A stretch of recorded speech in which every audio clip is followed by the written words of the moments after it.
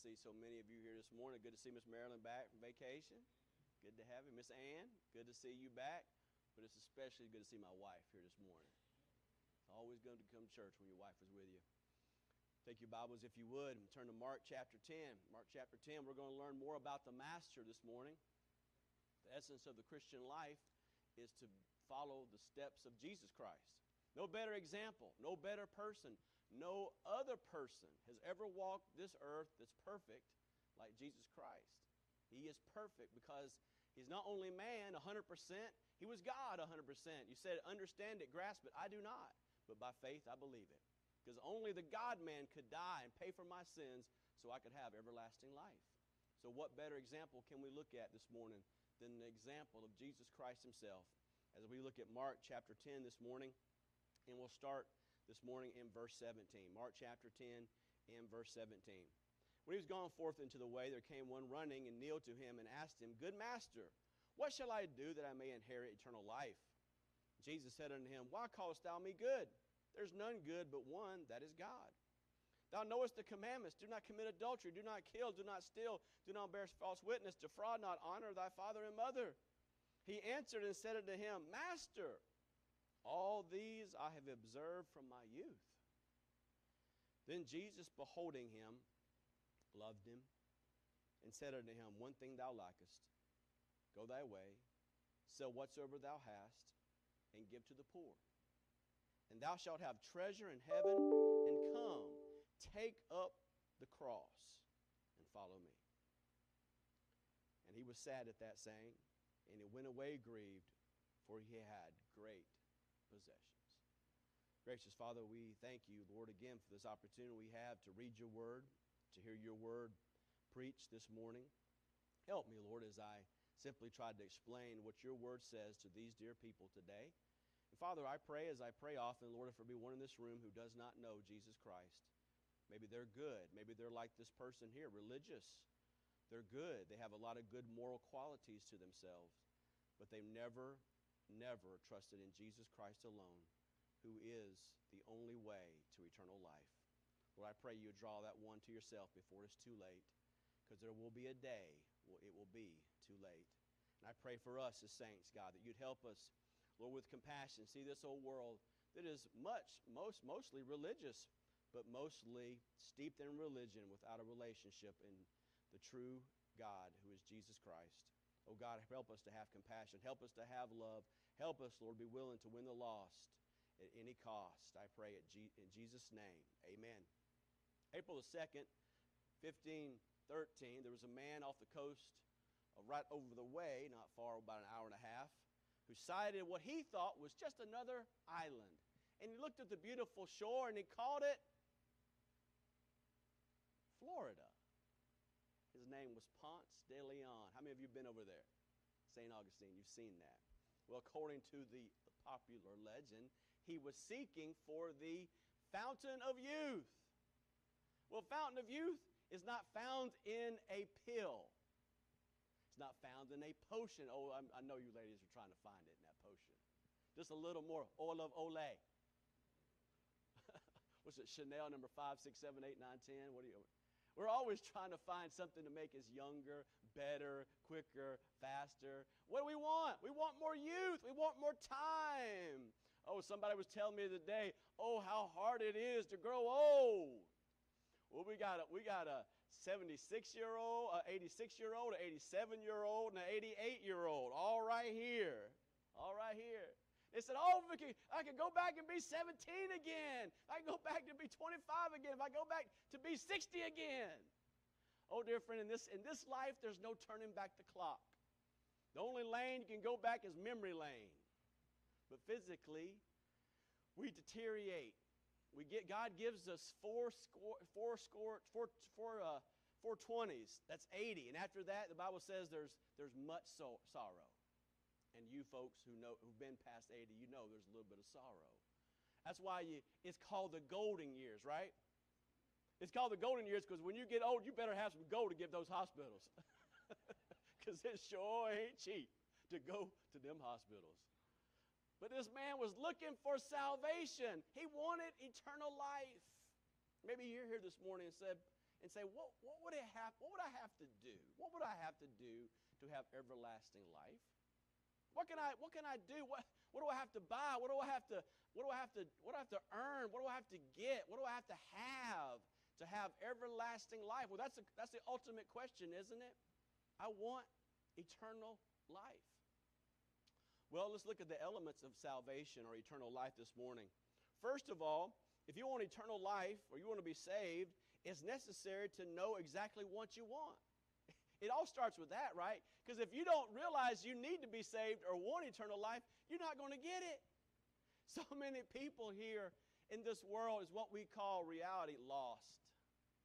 Lost. They have no idea. They're so caught up in the work of this world. They're so caught up in the 9 to 5 or the 8 to 4 or the overnight or the race that we call the rat race. They're so caught up in this life that they don't realize that this life is just a temporary thing, that there's more to this life. But dear friend, this life is passing away. The Bible calls it in the book of James, it's like a vapor. It appeareth for a little time, then passeth away.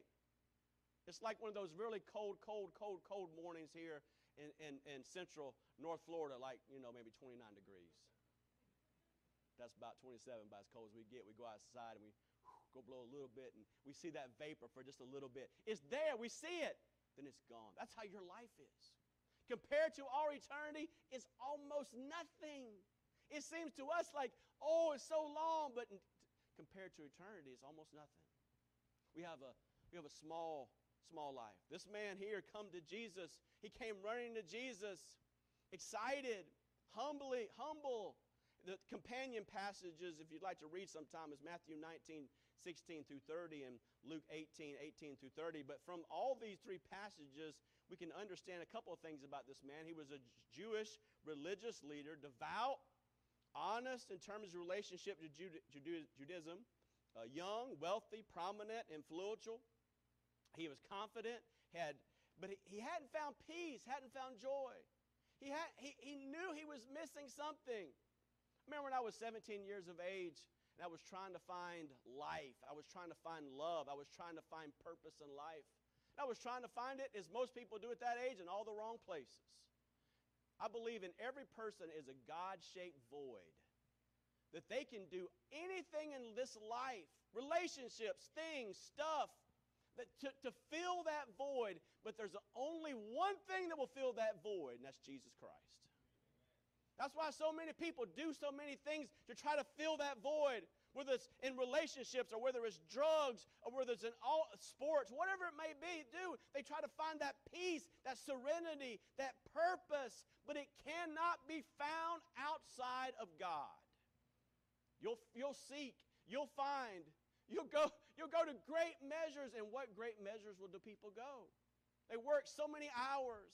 They do so many things. They invest so much time and money and hard work, yet they cannot find it. And here this man was, religious, youthful, educated, intelligent, but lacked peace. Is that you this morning?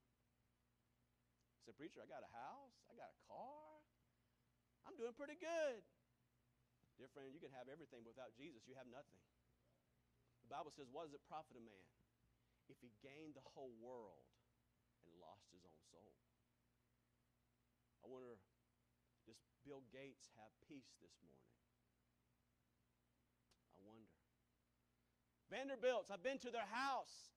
They're there in North Carolina, Asheville area. Big place, huge. Oh, man. Has a swimming pool, bowling alley, lots of rooms, fireplaces galore.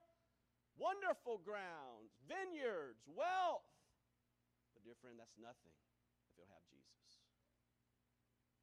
This man had so much, but he did not have eternal life.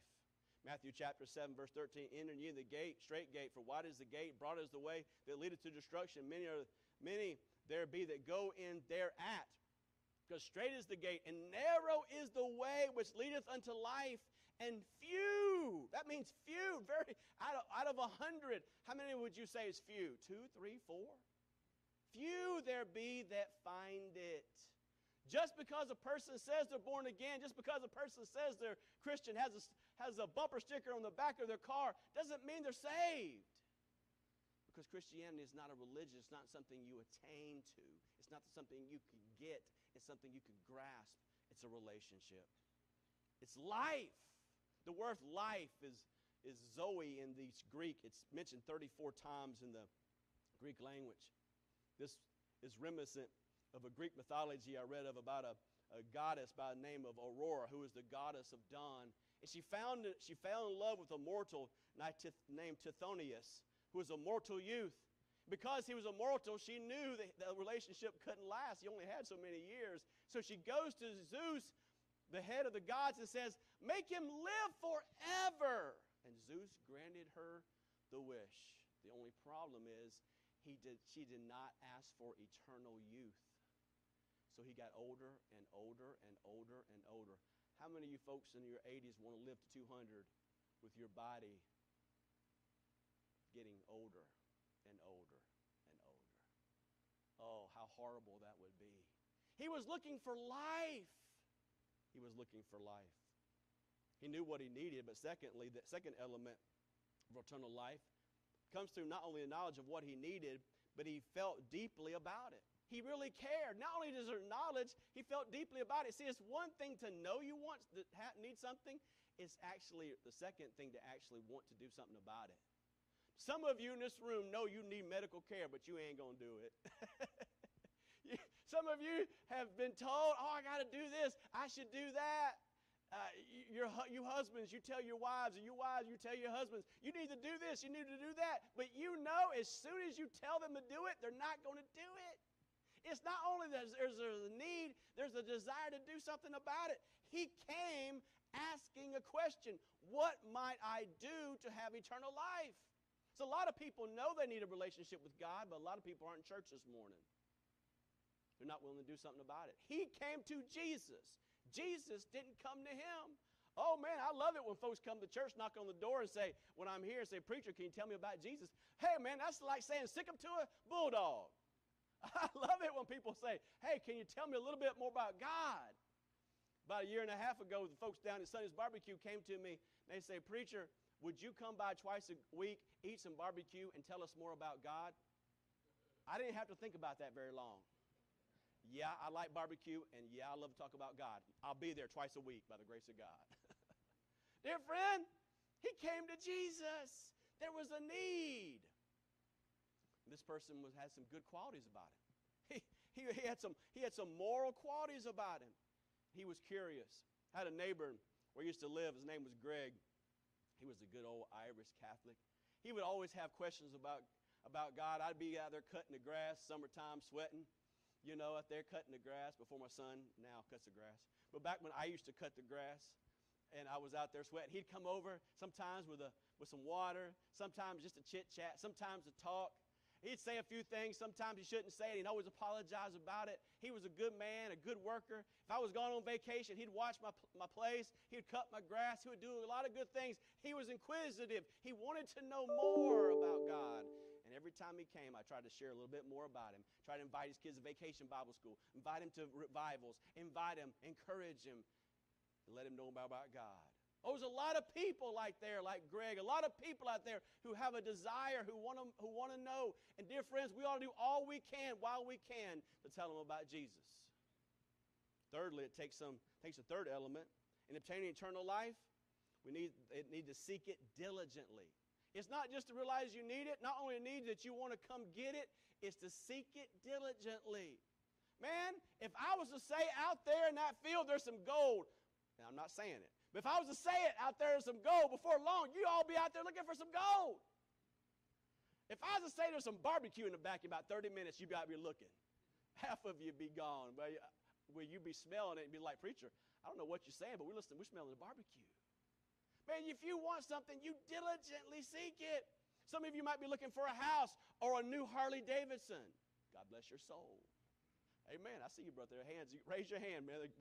Confess your sins. It's all right, brother. We'll pray for you afterwards. You might be looking for something, but are you seeking it diligently? Do you really want to find it? The Bible says that he came, and there was one fourth in the way, and he came running. How many people come running to Jesus? No, most people ran away from Jesus. Hey, man, you take your Bible into Walmart, how many people are going to run up to you and say, how you doing today? Can I read that Bible? Yeah, take that Bible to the University of Florida, walk down the way and say, hey, how you doing? Man, I'd be down there a couple years ago trying to pass out Bibles. Maybe 20 at a time I'd try to pass out. Most of those folks walk by me, look at me, glance at me. I'd say, hey, do you want a Bible? They look at me like I'm half crazy. What's that man doing trying to give me a Bible here, downtown University of Florida? I said, don't you want a Bible? I'd get a few. But most of them walk right by and look at me with a face of scorn. But dear friend, if you want to know God, you got to search diligent for him. The Bible says in Psalm 34, verse 10, the young lions do lack and suffer hunger. They that seek the Lord shall not want of any good thing. Psalm 105, verse 4, seek the Lord, and his strength seek his face evermore. Isaiah 55, verse 6, seek the Lord while he may be found. Call upon him when he is near. I used to think when I was a young person, oh, one of these days when I grow up, I'll find Jesus and I'll get saved. But dear friend, you don't know when that's going to be. You go over that cemetery right down the road by that Baptist church. You'll find a lot of people in there, 4, 5, 6, 7, 8, 9, 10-year-old. You'll find little 20-year-olds and 30-year-olds and 40-year-olds and 50-year-olds. And maybe they thought in their mind, like many people I've talked to over the years that I went to school with, one day, Marty, one day I'll get right with God. One day I'll get saved. The problem is you don't know the day you're going to die. You don't know when your last day is. I've been over to the hospital a whole lot last couple weeks. I've seen a whole lot of people in there didn't think they'd be in there that day. Something happened, accident, problem, sick, pain, suffering. Some of you been through it yourself. You don't know when something bad's going to happen to you. Dear friend, quit focusing about tomorrow. Are you ready to die today? Because you only have the day. Today is the day of salvation. Tomorrow for you might never come. It's the only day. Somebody answer that phone, please. Amen.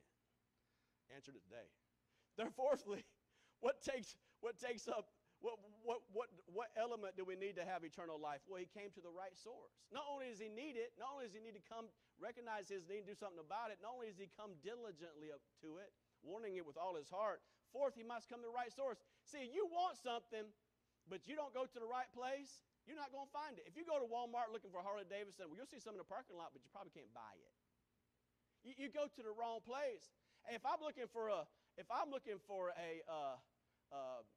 Mexican meal at Sonny's Barbecue, I'm probably not going to get it. You got to go to the right source. He came to the perfect source.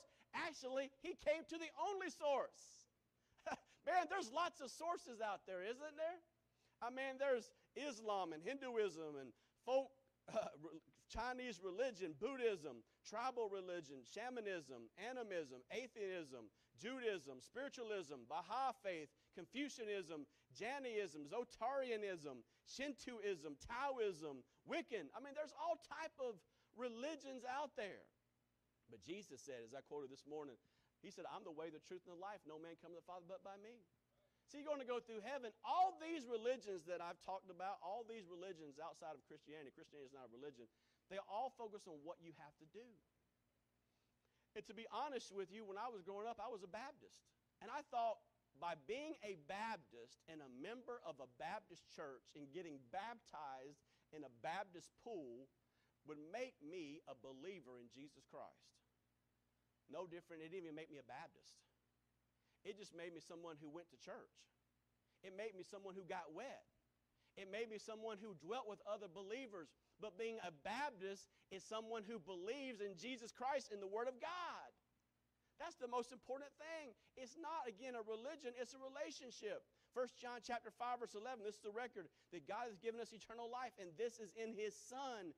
He that hath the Son hath life, but he that hath not the Son of God hath not life. That's why I ask people oftentimes, and I knock on the doors like we did yesterday, and I said, where do you go to church? And some people say, I'm Catholic. Or I say, well, I'm a member of another church. Or I go here. And I often say to them, well, that's good. I'm glad you go. But the most important thing is not that you go to church.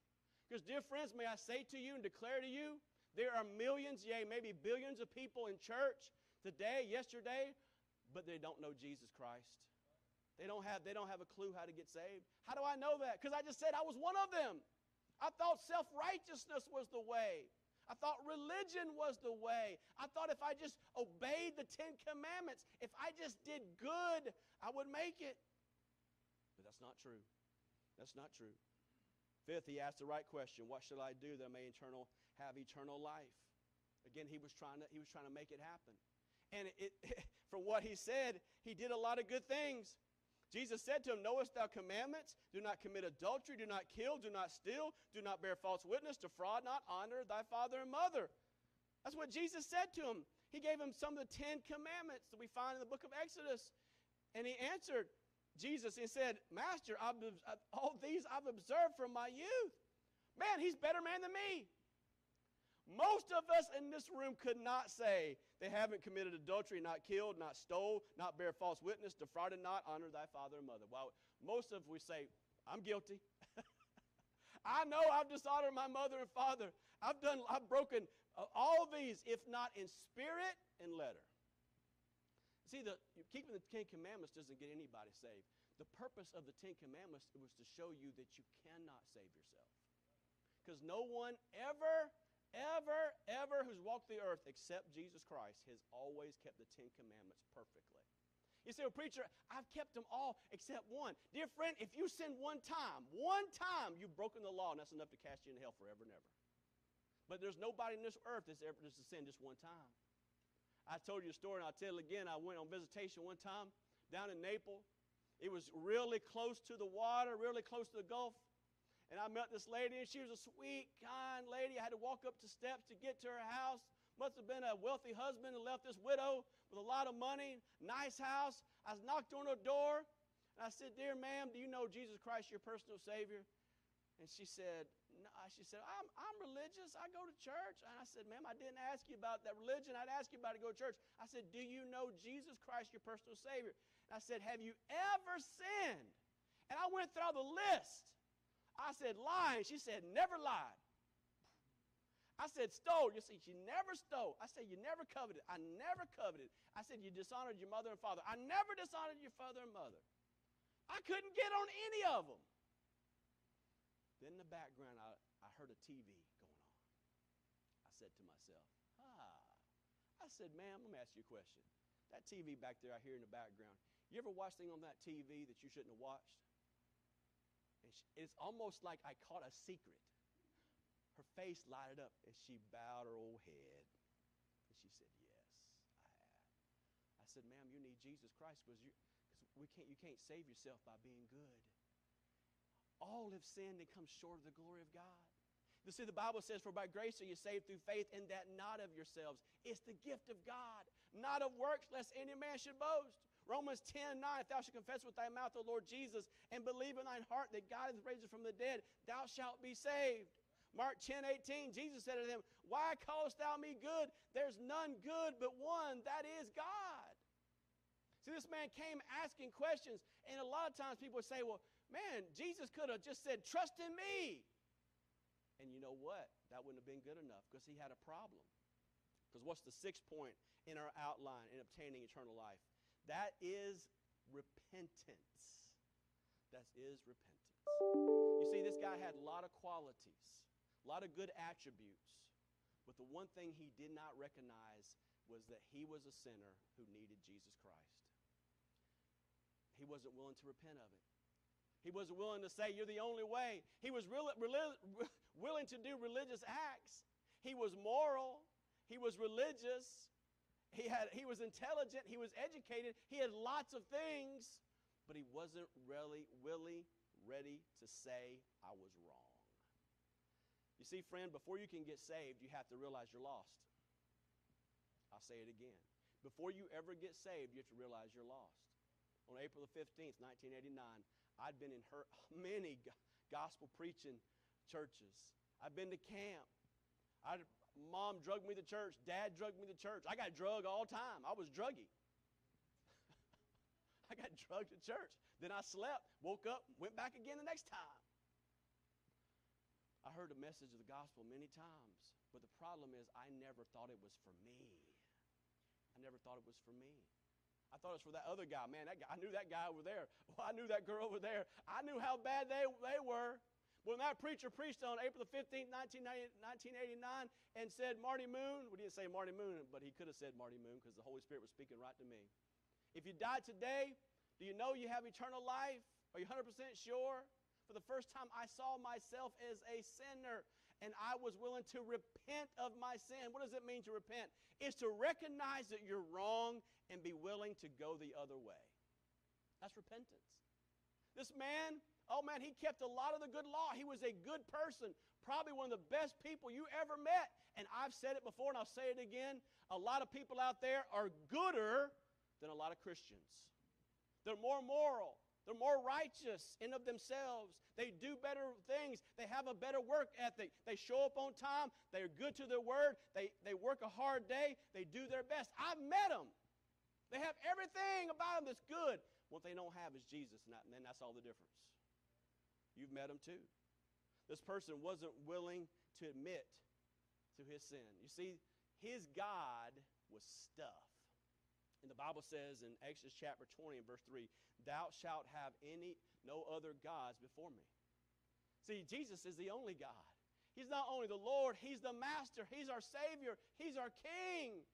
And the problem with this man is though he had many moral qualities, he had lots of education, lots of intelligence, he had a God that was before any other God, the God of coveting, the God of possession. Because the Bible says that Jesus had asked him in verse 21. He says, "One thing thou lackest, go thy way, sell whatsoever thou hast, and give to the poor, and thou shalt have treasure in heaven, and come, take up the cross, and follow me." If you really want to be my disciple, if you really want to be a Christian, then you have to die to yourself. You have to say no to yourself and recognize there's a problem here. You love your stuff.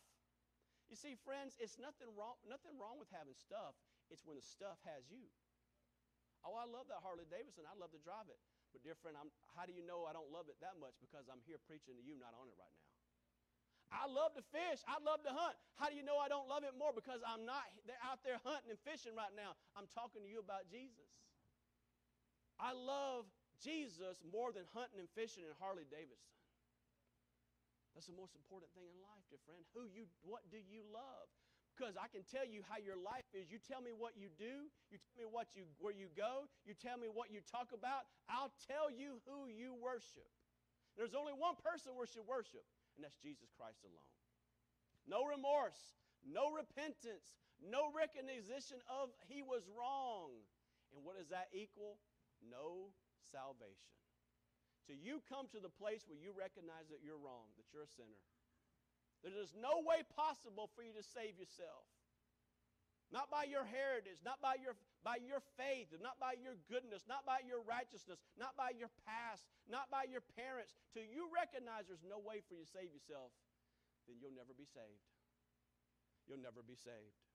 It says in Mark chapter 10, verse 22, that he was sad at this saying, went away grieved, for he had great possessions. He had great possessions. He could not recognize his sin of covetousness and repent of that sin and trust in Jesus Christ alone. I wonder this morning, what keeps you from trusting in Jesus Christ? Does anything keep you? Does anything keep you from trusting in Jesus Christ? Or would by God giving you something cause you to trust in Jesus Christ? Some people would say, oh, if I only had the right relationship. Oh, if I could only be younger again. Oh, if I could only had this. Can I tell you this, friend? The best thing you can ever have is a relationship with Jesus Christ. I was reading in Psalms this last couple weeks, and it says in one of the Psalms, all my fountains are in thee. All my springs are in thee. We have a lot of springs around here, don't we? Jenny Springs, Ishnatukney, and I probably mispronounce the thing. I always mispronounce the thing. We have all these little springs, Rainbow Springs. Oh, dear friend, the fountain of all our joy is in Jesus Christ. oh, the day I accepted Jesus Christ was the greatest day of my life because now I have everlasting life. But it wasn't just the first thing. Because then I met a church. I got involved in a church. And then I got a calling to be a preacher. And then I got to go to a college to learn to be a pastor. And then at that college I met a young lady by the name of Angie Goosey. And then we fell in love, got married, had 2 wonderful kids. Still have them, Alethea and Micah. Now God called me for 18 years in ministry in Fort Myers. Now for the last 3 right here at North Gainesville Baptist Church. It all started with a decision to say yes to Jesus. Your success in life is caught up in one thing, knowing Christ. You know Him, you have everything. You don't know Him, you have nothing. It's knowing Him and learning of Him and growing in Him and being obedient to Him that you have life.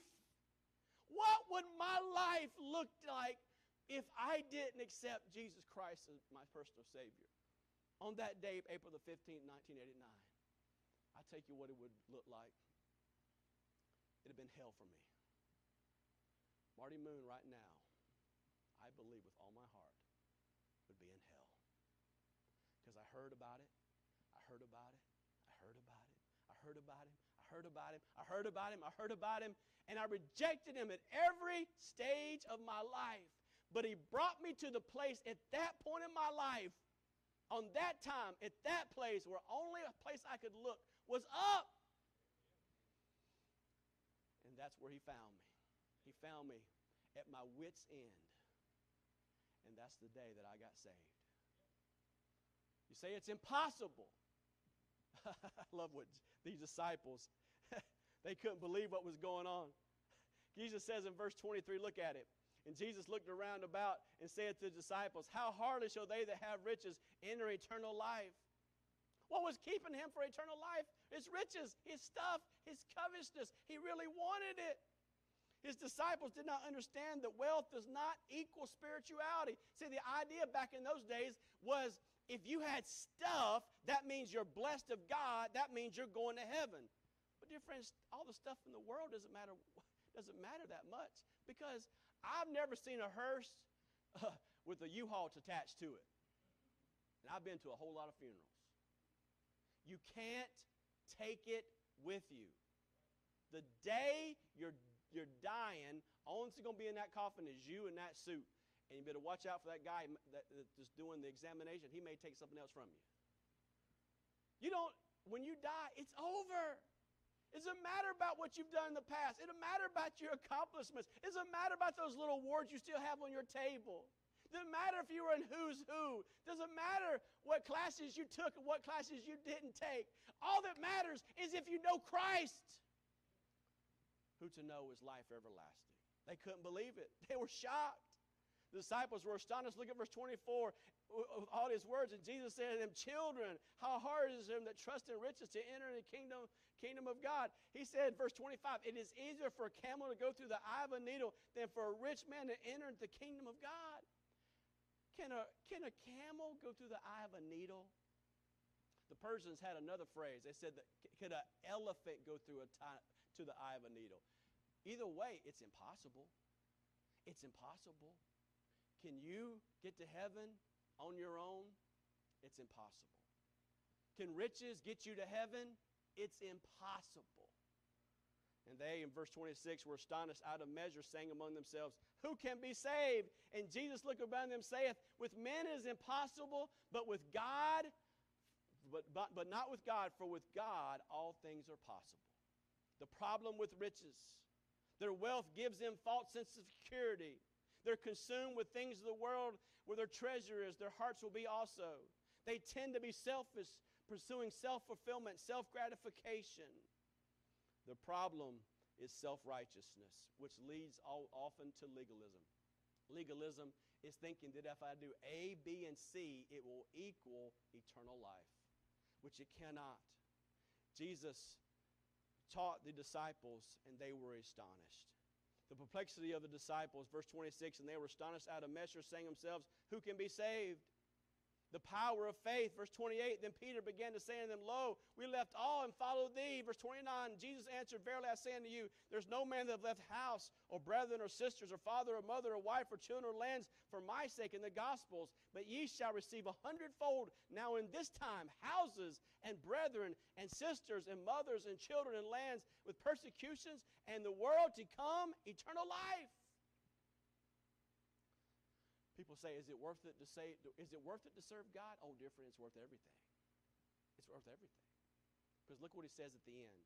He says, many that are first shall be last, and the last first. Who are first in this world? The rich, the wealthy, the intelligent, those who have. They're first. Those who know people, those who are in the know, they are first. But those who are in the first right now are ultimately going to be those who are in the last.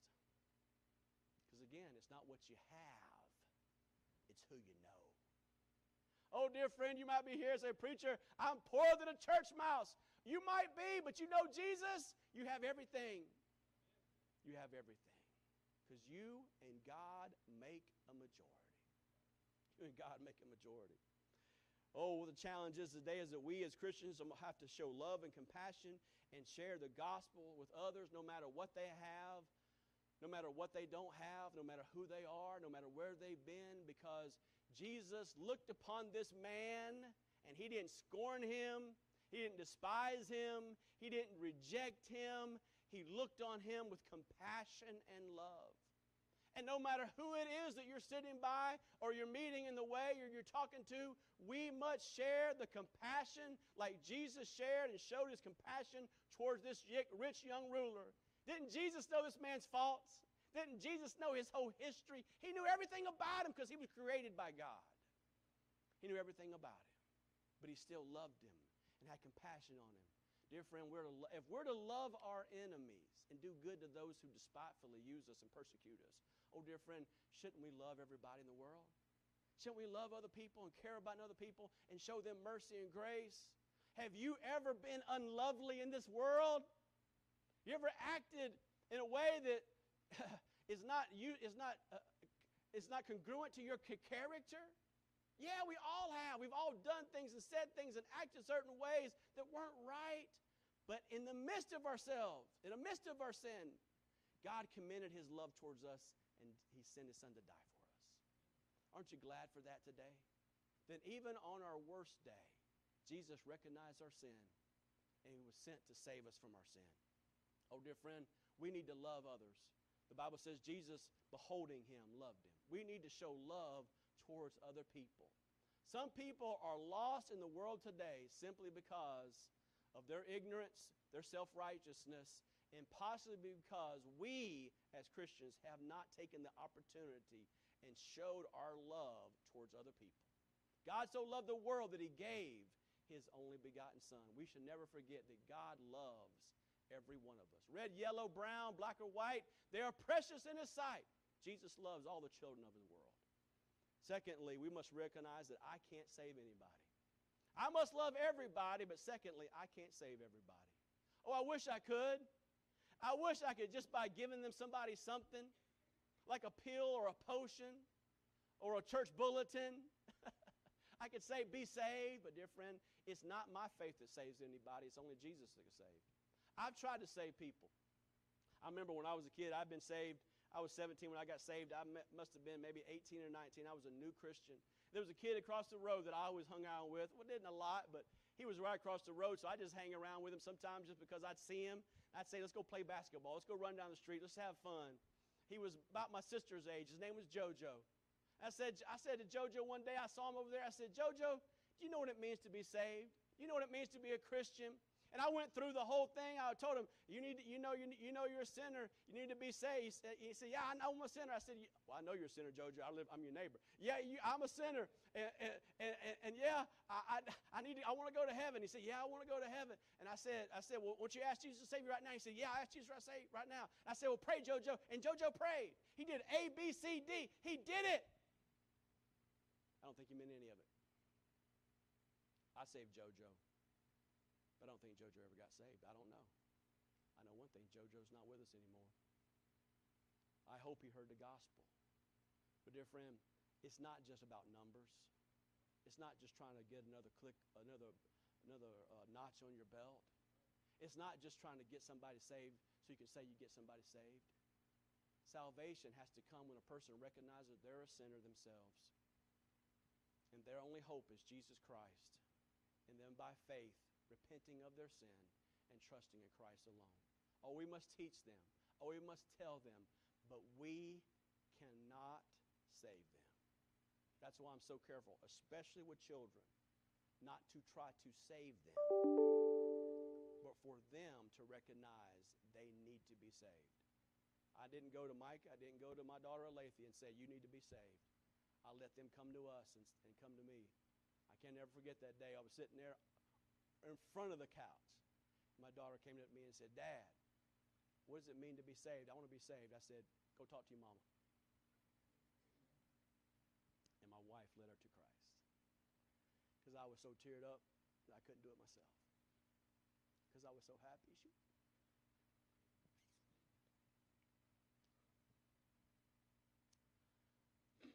Because I could say to you, friends, the best thing